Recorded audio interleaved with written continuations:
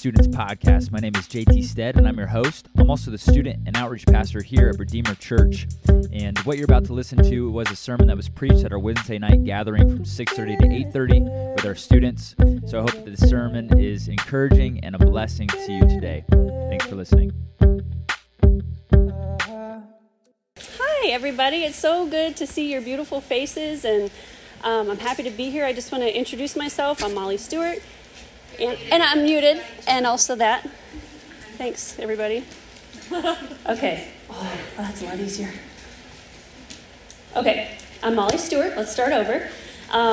We've been at Redeemer for maybe 6 years. I've been married to my husband, Paul, for 14, and we're serving in Redeemer 20s right now. We just started serving there. Yes. One day you'll be 20, and you'll go there. And that's just kind of the season of life that I'm in right now. I'm raising my 4 kids. I have Phoebe's my oldest. She's 11, and my youngest is 6, so that's kind of what I'm doing right now. But getting ready for this, I've spent a lot of time thinking about what it was like when I was 11 to 18 years old. So that was kind of fun, kind of scary at the same time.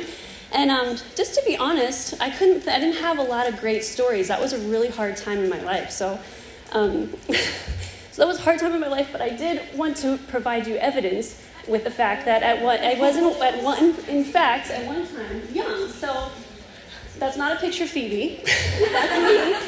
And I was a silly girl. I remember being on a bus with my friend and just total goofball. And then that's me like 7th grade, I think there.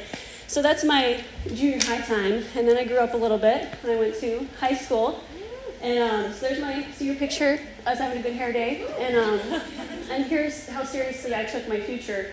They asked me, what are you going to do after high school? And I said, I'm going to the beach. So pretty much that's still a high priority in my life. And then over here, most artistic, but maybe that should be most awkward. Me and Adam Crawford there. So those are just kind of funny times from when I was growing up. But I got saved when I was 19. I really started walking with the Lord when I was 18, 19. If you want to hear my testimony, I'd be glad to sit down and share that with you. But right now, I'm probably not going to go into all that. But so that's kind of where I started. I grew up in a small town in Pennsylvania, the population 10,000 and declining. Just really small town, not a lot to do. So I'm really thankful for you girls that you have this opportunity and all these believers and leaders and godly women to disciple you and help you know how to walk with Christ.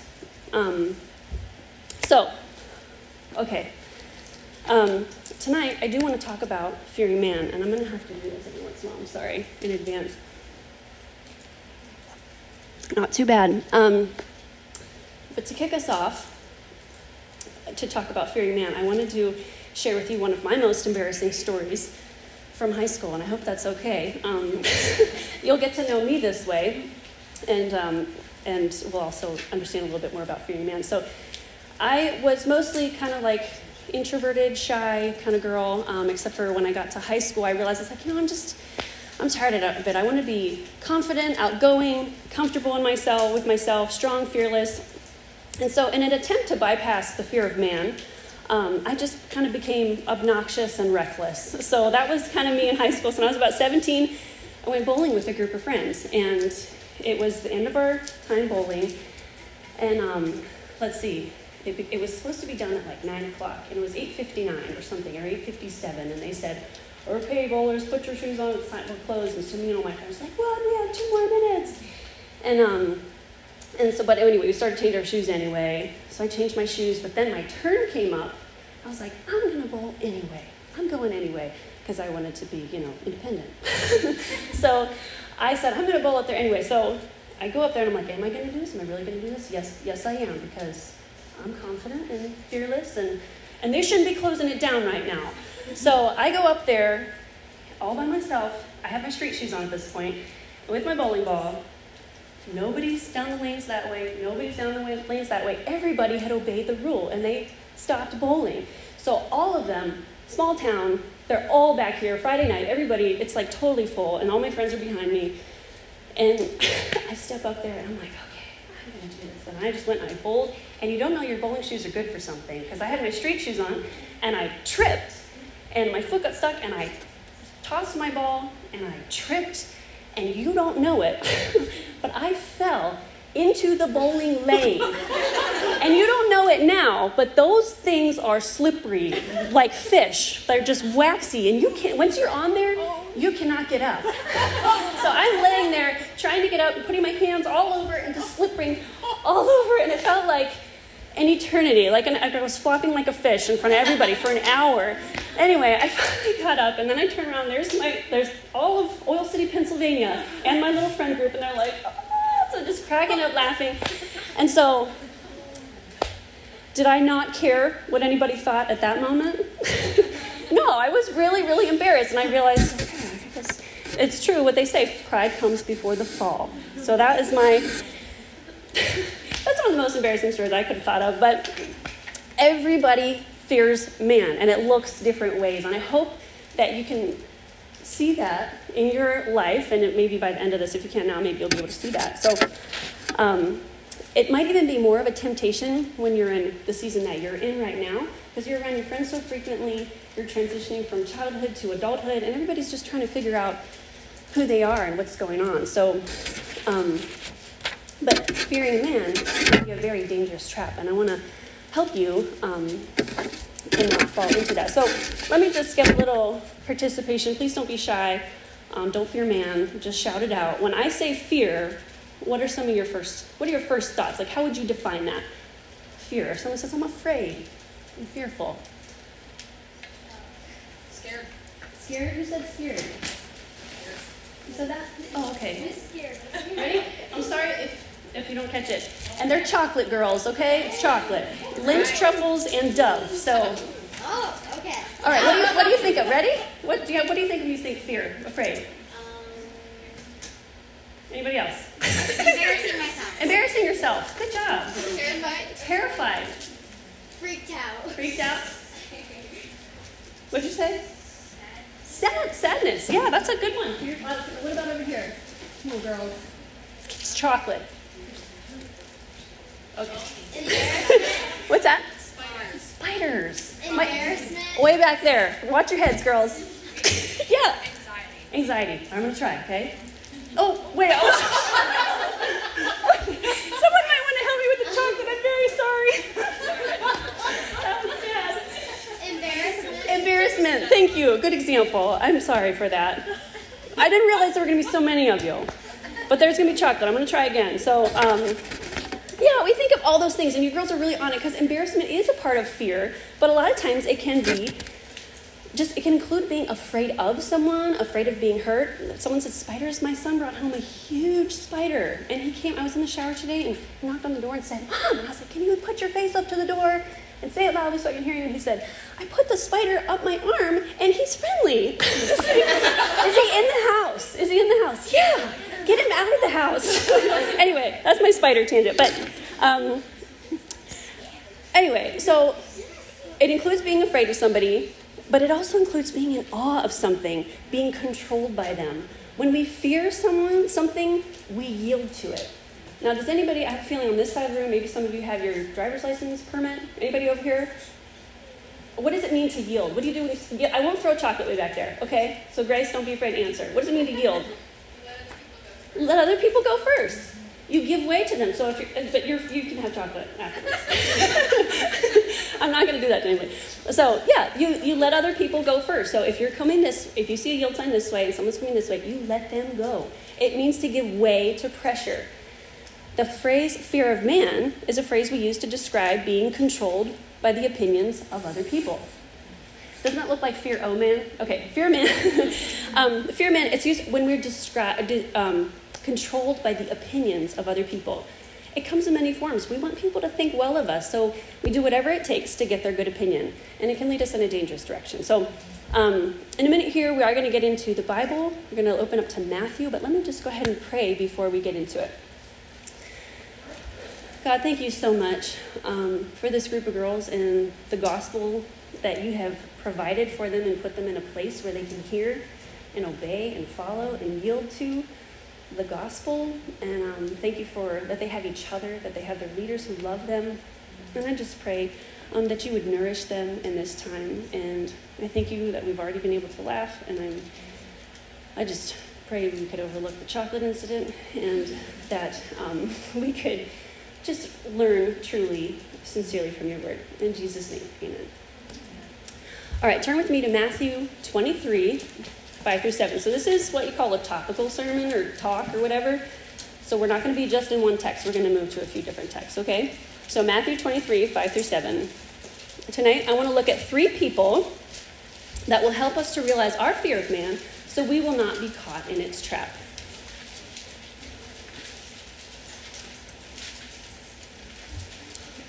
So Matthew 23. In this little section here, Jesus has some strong words.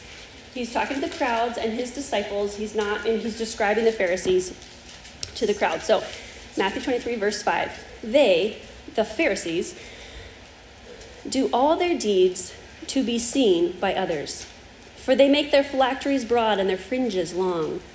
They love the place of honor at feasts and the best seats in the synagogues and greetings in the marketplace and being called rabbi by others. So we're just going to stop right there, but Jesus goes on to call the Pharisees blind fools, hypocrites, blind guides. This is not a complimentary section from Jesus to the Pharisees. He's calling them out that they do things to be seen by others. So we're first going to look at their actions. Jesus flat out says why they're doing what they're doing. They do all their deeds to be seen by others. They weren't doing their stuff for God. They were religious leaders, but they weren't doing what they do for him. They just wanted to be seen as spiritual, extra holy, good people.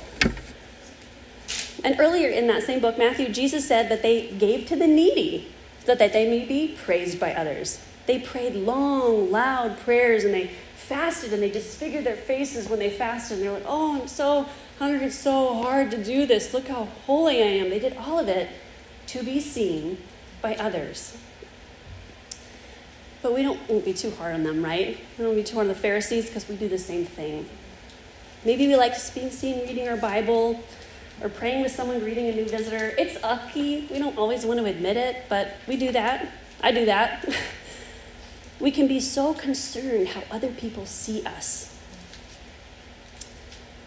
That's all we're going to do for their actions. Let's look at their appearance. In verse 5, the second part says, they make their phylacteries broad and their fringes long. Now, phylacteries are just a box around their neck to remind them of keeping the Hebrew law. But they make theirs huge, like this huge phylactery. Like, look how big, look how much I remember the law, just to bring attention to themselves. And they make their fringes long on their robes, just to bring attention to themselves. What they looked like was for people to notice, just to draw attention to themselves. And now, as young, beautiful girls, it's a very easy trap to fall into.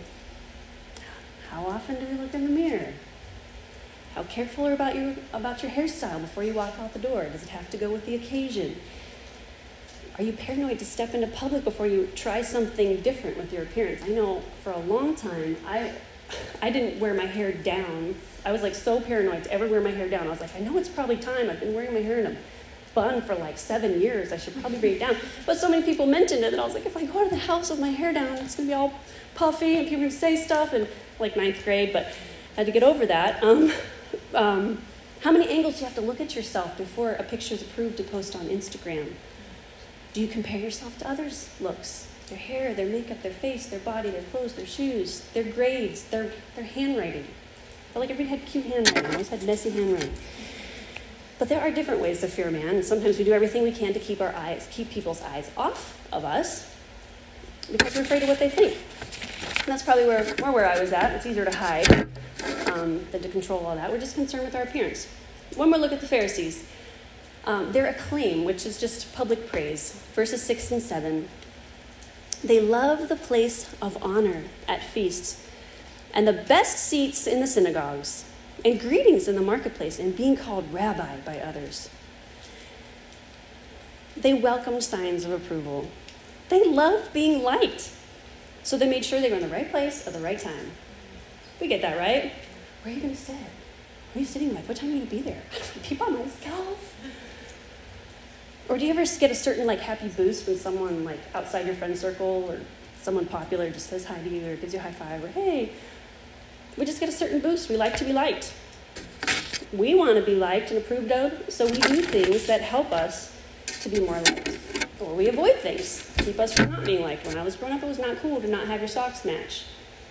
It was really hard for me to find 2 socks that matched, so I really had to work. That was the way I feared man growing up. Anyway, we just saw the Pharisees, how they feared man in their actions, their appearance, and their acclaim. Let's be done with the Pharisees, okay? I want to introduce you to another person. We're going to flip another place in the Gospels, Luke 7:36. So I want to tell you about another person, our second one, in the Bible, that will help us realize our fear of man so we'll not be caught in its trap.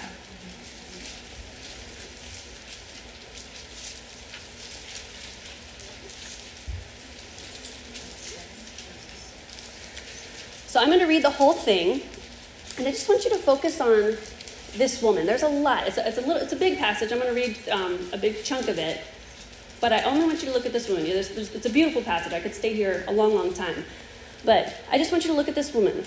Who was she? What was she like? What did she do? Whom did she fear? What kind of situation was she in? Just think about her. Okay, we ready? Luke 7:36. One of the Pharisees asked him, that's Jesus, to eat with him. And he went into the Pharisee's house and reclined at the table. And behold, a woman of the city, who was a sinner, when she learned that he was reclining at the table in the Pharisee's house, brought an alabaster flask of ointment. And standing behind him at his feet, weeping, she began to wet his feet with her tears, and wiped them with the hair of her head, and kissed his feet, and anointed them with the ointment. Now when the Pharisee who had invited him saw this, he said to himself, if this man were a prophet, he would have known who and what sort of woman this is who is touching him, for she is a sinner. And Jesus answering said to him, Simon, I have something to say to you. And he answered, say it, teacher. A certain moneylender had 2 debtors. One owed 500 denarii and the other 50. When they could not pay, he canceled the debt of both. Now which of them will love him more? Simon answered, the one, I suppose, whom he canceled the larger debt. And he said to him, you have judged rightly. Turning toward the woman, he said to Simon, do you see this woman? I entered your house. You gave me no water for my feet, but she has wet my feet with her tears and wiped them with her hair. You gave me no kiss, but from the time I came in, she's not ceased to kiss my feet. You did not anoint my head with oil, but she's anointed my feet with ointment. Therefore I tell you, her sins, which are many, are forgiven, for she loved much. But he who's forgiven little loves little. And he said to her, your sins are forgiven. Then those who were at the table with him began to say among themselves, who is this who even forgives sins? And he said to the woman, your faith has saved you. Go in peace. I love that section. I could just stay here all day. Let's just think about the environment that this party was in, okay? This was a Pharisee party. We just talked about the Pharisees and what they were like, right? It was a very exclusive group. Remember how concerned they were with how they look and what people think? Can you imagine what the guest list must have been like? What kind of people they would have had there? Or the preparations? Because everything reflected on them, on how they looked. So the party must have been outstanding. It all affects their image. They invited Jesus because he was popular at this time. Everyone's trying to look good. So why did Simon, he goes to this party, why did Simon not offer to wash his feet? Do you think about that? That was common courtesy in those times, to offer to wash someone's feet. Your sandals are probably thin, feet are really dirty, hot, dusty road, everybody's walking on horses, cows around, in the streets and stuff, so your feet need cleaning.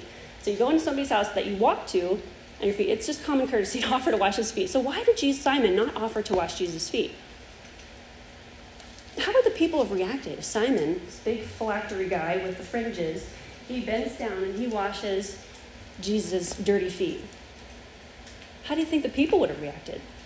Do you remember when Jesus washed his disciples' feet? They're like, oh, no, this is below you. You don't do this to us. Important people don't wash feet. It was a dirty job. No Pharisee was going to do that. But Simon didn't even get a servant to do it. He didn't even give him common courtesy. Well, what if Simon, the Pharisee, hosting this party, what if he would have cried?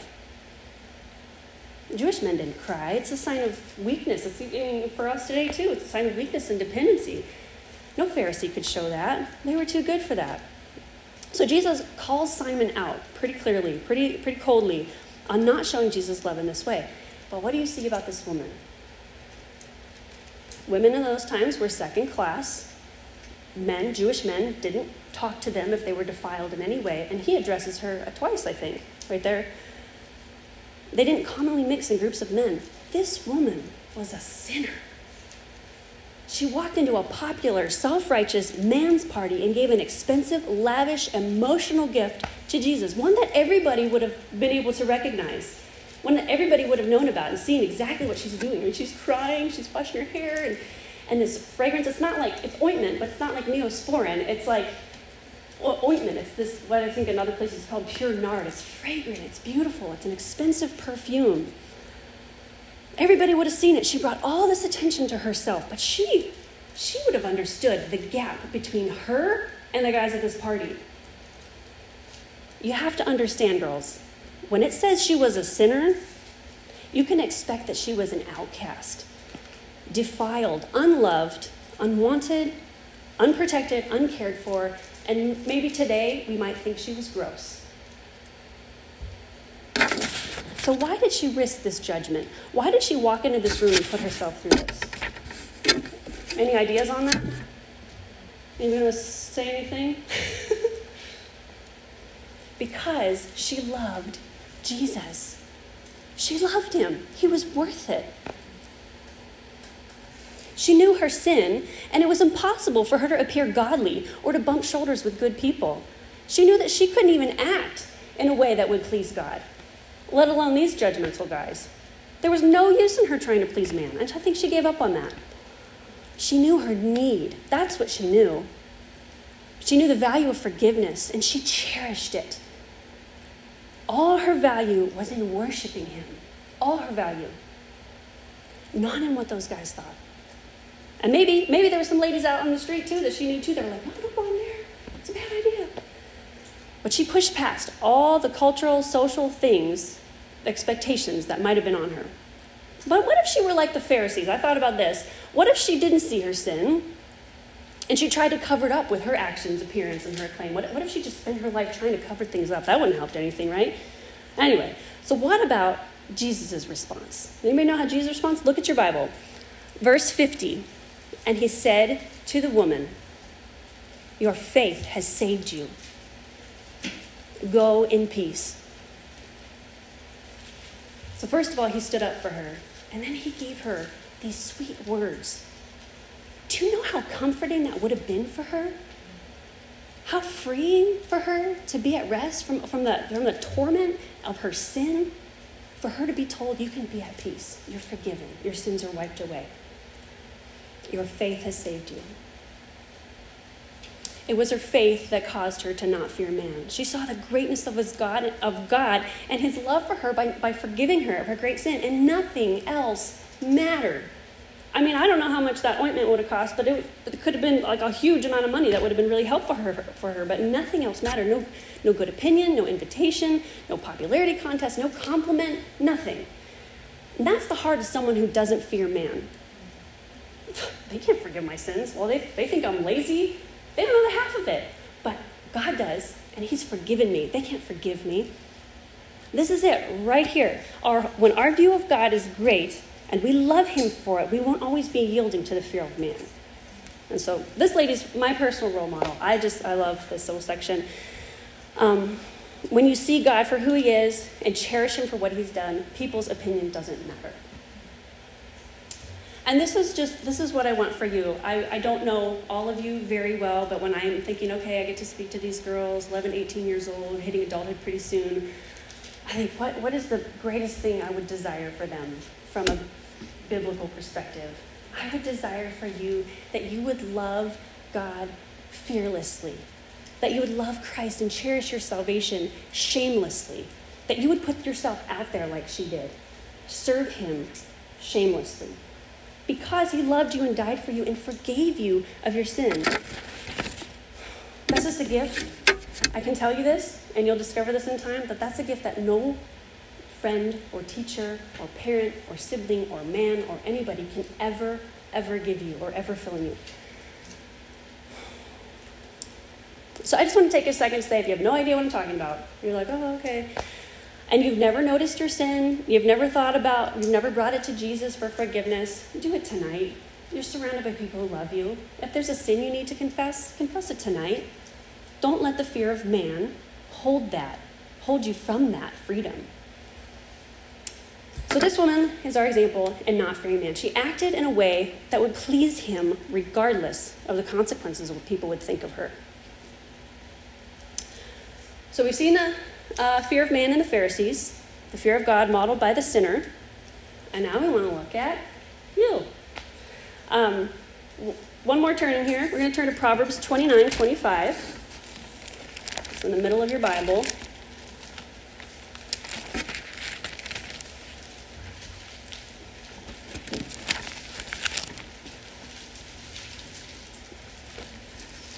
And as we're considering you,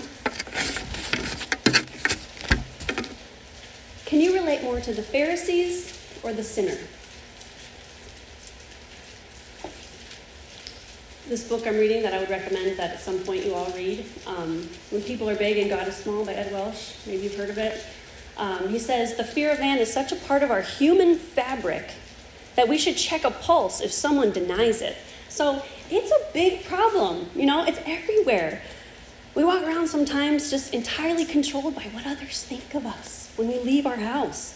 Maybe that's the draw sometimes of social media. I can hide behind my, what pictures I put up there, or what I post or whatever. What do these jeans say about me? Is it cute, or is it sporty, or, I have a question, but maybe that's stupid, so I want to ask it. Everyone will think I'm crazy if I confess that sin. Or schoolwork. Everyone expects me to have my work done and work done at a certain standard. Or I should have been invited to that event. I should have gotten that part. It's everywhere. So, that introduces us to Proverbs 29:25. You there? The fear of man lays a snare. I'm going to stop right there. Don't read ahead. What's a snare? What's another word for a snare? Trap. I can't do it anymore. It's a hazard. But I have a lot of candy up here, so I'd really be delighted if you would take it. But I feel like I'm going to hit somebody again, so I don't want to do that. It's a trap. So when you think of a trap, help me, because I have 3 boys. The only traps that I can think of are boy traps. Phoebe, what's a trap? When you get 5-gallon bucket, fill it with water, put toilet paper roll across it, peanut butter. So a chipmunk trap. Peanut butter, water, you drown the chipmunk. Anybody? Okay, so what are some other traps? What do you think of a trap? Lily? A fish trap? Yeah, like the kind you put underwater that the tube goes in like that and they go in and they can't come out? Yeah. Like a mouse trap. Mouse traps. Now, anybody back there? Mouse trap. Let me get someone on this side. Caitlin. When you take a political sign, they're really slippery, you put it on the ground and you put snow over it in the winter, right by your door. You trap somebody. So bad. I'll never do that again. Did you trap yourself that My time? mom. You trapped your mom? Oh, that's sad. Don't trap your moms. That's bad. So what is the purpose of a trap? These traps. To catch something. Why would you want to catch something? To keep it? Well, Maybe to get rid of it, like a mouse trap. to kill it, to get rid of it. Or if it's a prank trap, to scare someone, or just as a funny joke. Yeah, like a prank. To hold them, to hurt someone. Yeah. So we want to stop the thing. When we have traps in our yard, raccoon traps are really popular at my house. It's to keep the thing doing from what it's doing, right? The point of a trap, this is a really good definition of a trap. Keep it doing from what it's doing. We also have a rule in our house, don't tie stuff to stuff. I don't know how to say this. Stop tying stuff to stuff. Anyway, so the point of a trap is to stop you from doing what you set out to do. And it will hurt you. A mouse trap stops the mouse, kills the mouse. It's dangerous. It will lead you away from goodness. The fear of man is a trap for you. So how is the fear of man like a trap? Well, let's look at the Pharisees. They spent a whole lot of time fearing man. Do you remember the story of another Pharisee story, the Pharisee and the tax collector praying? The Pharisee was like, do you know the story? Okay. The Pharisee and the tax collector, they were at the temple praying. The Pharisee was like, oh, I thank you that I fast, and I thank you that I tithe. And he's saying all these things so everybody could hear his glorious prayer. But the tax collector, another sinner, would not even go near to the temple, but he beat his breast, saying, God, be merciful to me, a sinner. And you know what Jesus said about those men? He told them that the sinner went home justified, rather than the Pharisee that was doing all these religious things. In their whole system, in the Pharisees' whole system of doing everything to be seen by others, they gave up their justification. Are you familiar with the term justification? Because it means being made right. You know the phrase, just as if I'd never sinned. They gave that away for this momentary time of pleasing people and that they might think well of them. But their sins were never taken away. Do you understand the gravity of that? Where are the Pharisees now? They entered eternity covered in their sin. In the end, they gave Jesus over, their only hope of salvation. They gave him over to be crucified. Like Matthew 10:28 says, don't fear those who can kill the body but cannot kill the soul. Rather, fear him who can destroy both body and soul in hell. That's scary. It's a scary trap. I don't mean to try to scare y'all, but the problem is when we fear people, who do we become like? People. The people you're fearing. There's no eternal value in people pleasing. You can do it all day and it's not going to make a difference in eternity. But I don't want to make you all feel bad or anything. We all do it. I do it. I'm still very much working on it. I chipped a nail right before we came up here and it bothered me because I still fear man. Okay, so we're still working on it. You can be a believer in Christ and still struggle with fearing people, but it will be a great hindrance to your growth. You can't honor God if your goal is to make people think well of you. That will not put you in the right direction. It's a trap. But let's read the next part of Proverbs 29:25. Ready? Amy, would you read the whole thing for us? Loud and clear? The fear of man brings a snare, but he who trusts in the Lord will be exalted. What version do you have there? NASB. It's okay, it's fine. But, I'm sorry. It wasn't, he who trusts in the Lord will be exalted. Mine says, whoever trusts in the Lord will be kept safe. Both work. Both are good. You want to be kept from the trap of fearing man? Trust in the Lord. Follow his ways. Girls, I spent all my years when I was your age not trusting in the Lord, and it is not good. He is great and worthy of all his ways are good and lead to goodness. Is it always easy? No, it's not. Is it always good? Yes, it is. In fact, the whole Bible, in many different ways, is about fearing God in different ways, just using different terms. So I just want to do a little word picture here. I just need two voluntolds. So I'm going to voluntold two people. Caitlin, would you mind if I used you? I need a little space here. Can you ever see down here? Okay, let me see. All right. Just going to put you two right here. Okay. All right. You can look at each other. Look at each other. Stand a little bit away. Okay. Caitlin. What's your name again? I'm sorry. Lauren. So I want you to just check her out. Just think, how strong do you think she is? Get a good look. Yeah. Show her your glutes. Yeah. All right. Now I want you, Caitlin, to turn around. And we're going to do a trust fall. Okay? Lauren, open your arms. Open your arms. Okay. Okay, ready, Caitlin? Fall. No, don't really do it. You're not really going to do it, are you? Okay. Fake me out. Okay. All right, Lauren, open your arms. Wait, she's going to do it. Okay. Would you really do it? Would you really do it if I wanted you to? She would not really do it. I would. Because you're an obedient, nice girl. It's going to But hurt really, you. would you hurt Lauren? No. And would you hurt yourself? Because Because if you did the trust fall, what would happen? Why? You're like David on Goliath, or Goliath on David. Why did that happen? Because she's small. Because she's small. She's small. It's good. It's good. Okay, now we're going to switch it around. Lauren, I want you to get a good look at Caitlin. Okay, check her out. She's nice and tall. Show her your muscles.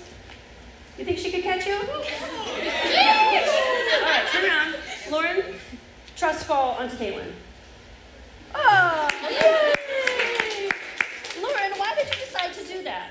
Because she's bigger than me. She's bigger than you, and she could clearly capably catch you, right? Thank you, girls. You can have some chocolate. Lauren. We must believe that God is great to trust him. Do you see that?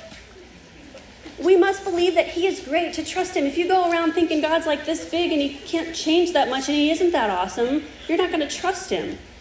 You know, Proverbs 3, 5, and 6, trust in the Lord with all your heart. Do not rely on your own understanding. Acknowledge him in all your ways, and he will make your paths straight. Ladies, when you fear God, you trust him. He makes your paths straight. He gives you stability, salvation, wisdom, and knowledge. So we've seen the fear of man and the Pharisees, the fear of God modeled by the sinner, and I hope you'll check your own heart to see where you're at. Let me just give you a few ideas, okay? I don't know if this thing's happening. So we have a plan to get out of a trap. If I was a little chipmunk drowning in a bucket of water at my house in my backyard, I need a plan to get out of it. So how do we do that? Well, first, I just want to encourage you. Fearing God is a lifelong journey. I think any God-fearing person you talk to at any age will admit that they still are growing in the process of fearing God and not fearing man. Just be honest about it and keep growing. Take the next step forward. So, but just a little practical things. Work on your view of God. Just like we saw here, Caitlin and Lauren. Work on your view of God. Pray that you fear him. Be in the Word daily. I want you to start that habit now. Don't wait till you're older. Don't wait till you're older and you're overwhelmed and things are falling apart and you're like, I should have listened to Molly and I've been in the Word every day. Start now and you won't regret it. Have that habit. I know you're busy with school. I know you're busy. You've got a lot of books to read. You're tired. You're growing. I have a worksheet here for you. I meant to, I'll get one to all of you. But you can start with this. It has some verses. The Bible says so much about fear of God and the fear of man that there's some verses here that you can just look up. Do it with your mom on Saturday morning, late morning in your jammies. So just cultivate that being in the Word daily to work on your view of God. Have you ever stood outside in a thunderstorm? Yes. Oh, that's good. I'm glad I'm not the only one. Yeah. So, have you just stood out there and thought about how mighty God is? The next time there's a thunderstorm warning on your phone, don't go into your basement. Go outside. With your parents' permission, parental supervision. Go outside and see how the wind tears through the trees and the sky gets dark. Get a little bit scared out there. And then realize that same God that has control of this mighty storm is also at the same time maintaining the galaxies, is maintaining the ocean, is maintaining all of your lives around the city, country, world, and he died for you. He came as a little baby, lived a sinless life, and died for you because he loves you. And if you have a little bit of fear in that moment, I think that will help move the needle towards fearing God and not fearing man. My dad, when I was learning how to use a knife as a kid, my dad often taught me to not be afraid of the knife, but to respect the knife. Because it's a tool that when you use it well and right, and as it was designed, it's good. But if you mess with the knife and you don't respect it, it will hurt you. So that's the first task in escaping the snare of the fear of man, is just to know how awesome and glorious God is, not other people. The second thing I want to just encourage you to do is to serve. That will help you just to get your eyes off yourself. When we serve other people, our eyes are off ourselves, and you'll see that God is greater, and you'll get to be a part of seeing God work in other people's lives, and you'll see him as greater. Do the dirty work that no one else wants to do. Be alert to the difficulties in your home and in your family, and find ways to help them. Come to youth group looking for ways to encourage people and deflect attention away from yourself. go to school thinking about your peers and your teachers and what they might need. And the third thing here, is just to look at yourself less. So when we're constantly looking at ourselves and we're always thinking, oh, what is everyone else thinking? Or what do they think? By the way, who is everyone? Can someone tell me who everyone is? Everyone thinks. In your head, when you hear yourself say, oh, everyone's going to think this if I do that. Or, oh, everyone will think, no, if you just hear yourself saying that in your mind, just ask yourself, why do I really think that? Who is everyone? Did I hear one person say this ever in my entire life? Maybe it's not everyone. Likely it's not. Anyway, that always is a question of mine. So does all this mean we shouldn't brush our hair, or we shouldn't wear jewelry, or we shouldn't think about our outfit, or we shouldn't clean the car before our friends get in? We should hide our good works and don't let anybody see us reading our Bible? No, that's not what I'm saying. You understand that? I'm not saying that? Okay. Because I think there's a number of good things that come from enjoying being feminine and making our environments beautiful. That's a wonderful gift that women have. And that glorifies God when we do that. But why? Do we do it for what it says about us? As always, God cares about the heart. I heard it over here. Someone said heart. Whatever you do in word or deed, do all in the name of the Lord Jesus Christ. So that's the why. But as we fight against we just have a natural tendency to fear man. They're everywhere. People are everywhere. Here's just a tip. Look in the mirror less. And I've been studying fear of man for the past couple of weeks, and I myself have noticed how often I look in the mirror, and that is why it is a point right here. But maybe just look in the mirror less. Look on your phone less. Don't prop things up so well. Just let it go. I Marco Polo'd a friend of mine last night with my face mask on, because I was like, I'm not going to fear man. I know this is gross and weird, but I'm just going to test myself a little. Test yourself sometimes when you're not looking like you want to look, or someone pops by and your house or your room is a mess. Don't apologize. Just welcome them in. Just be glad to see them. Don't examine pictures to make sure you look perfect.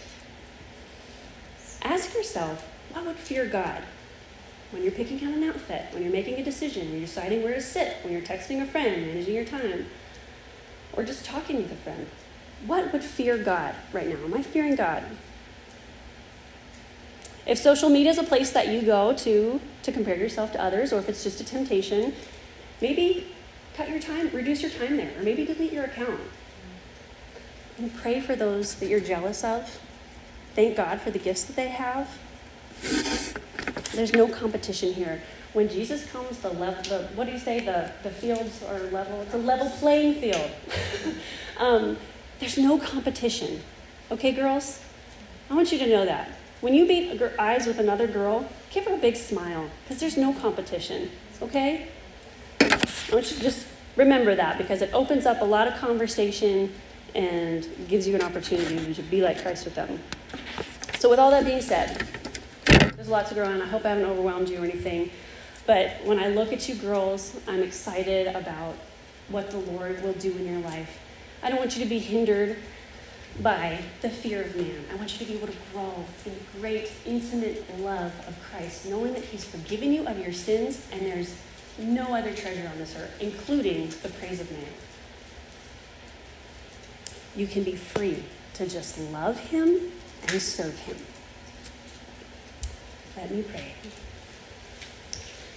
God, thank you so much for this beautiful group of young women. You are doing so much all the time. You are doing so much in our hearts. And Lord, I just pray that we would see the fear of man in us, and that you would lead us gently, mercifully, to repentance, and that we would turn to you, and that you would allow us, Lord, to be enraptured in your love, that we would love you more and be in greater and greater awe of you. I pray they would be encouraged to know that they're free to love you, that they're free from any perceived pressures from outside, and that they would just walk in joy, knowing that your love for them is so great, not because of who they are or who they aren't, but because of who you are, Lord. So thank you so much for this time. I pray you would have your way in our hearts and that we would each go in peace. In Jesus' name we pray. Amen.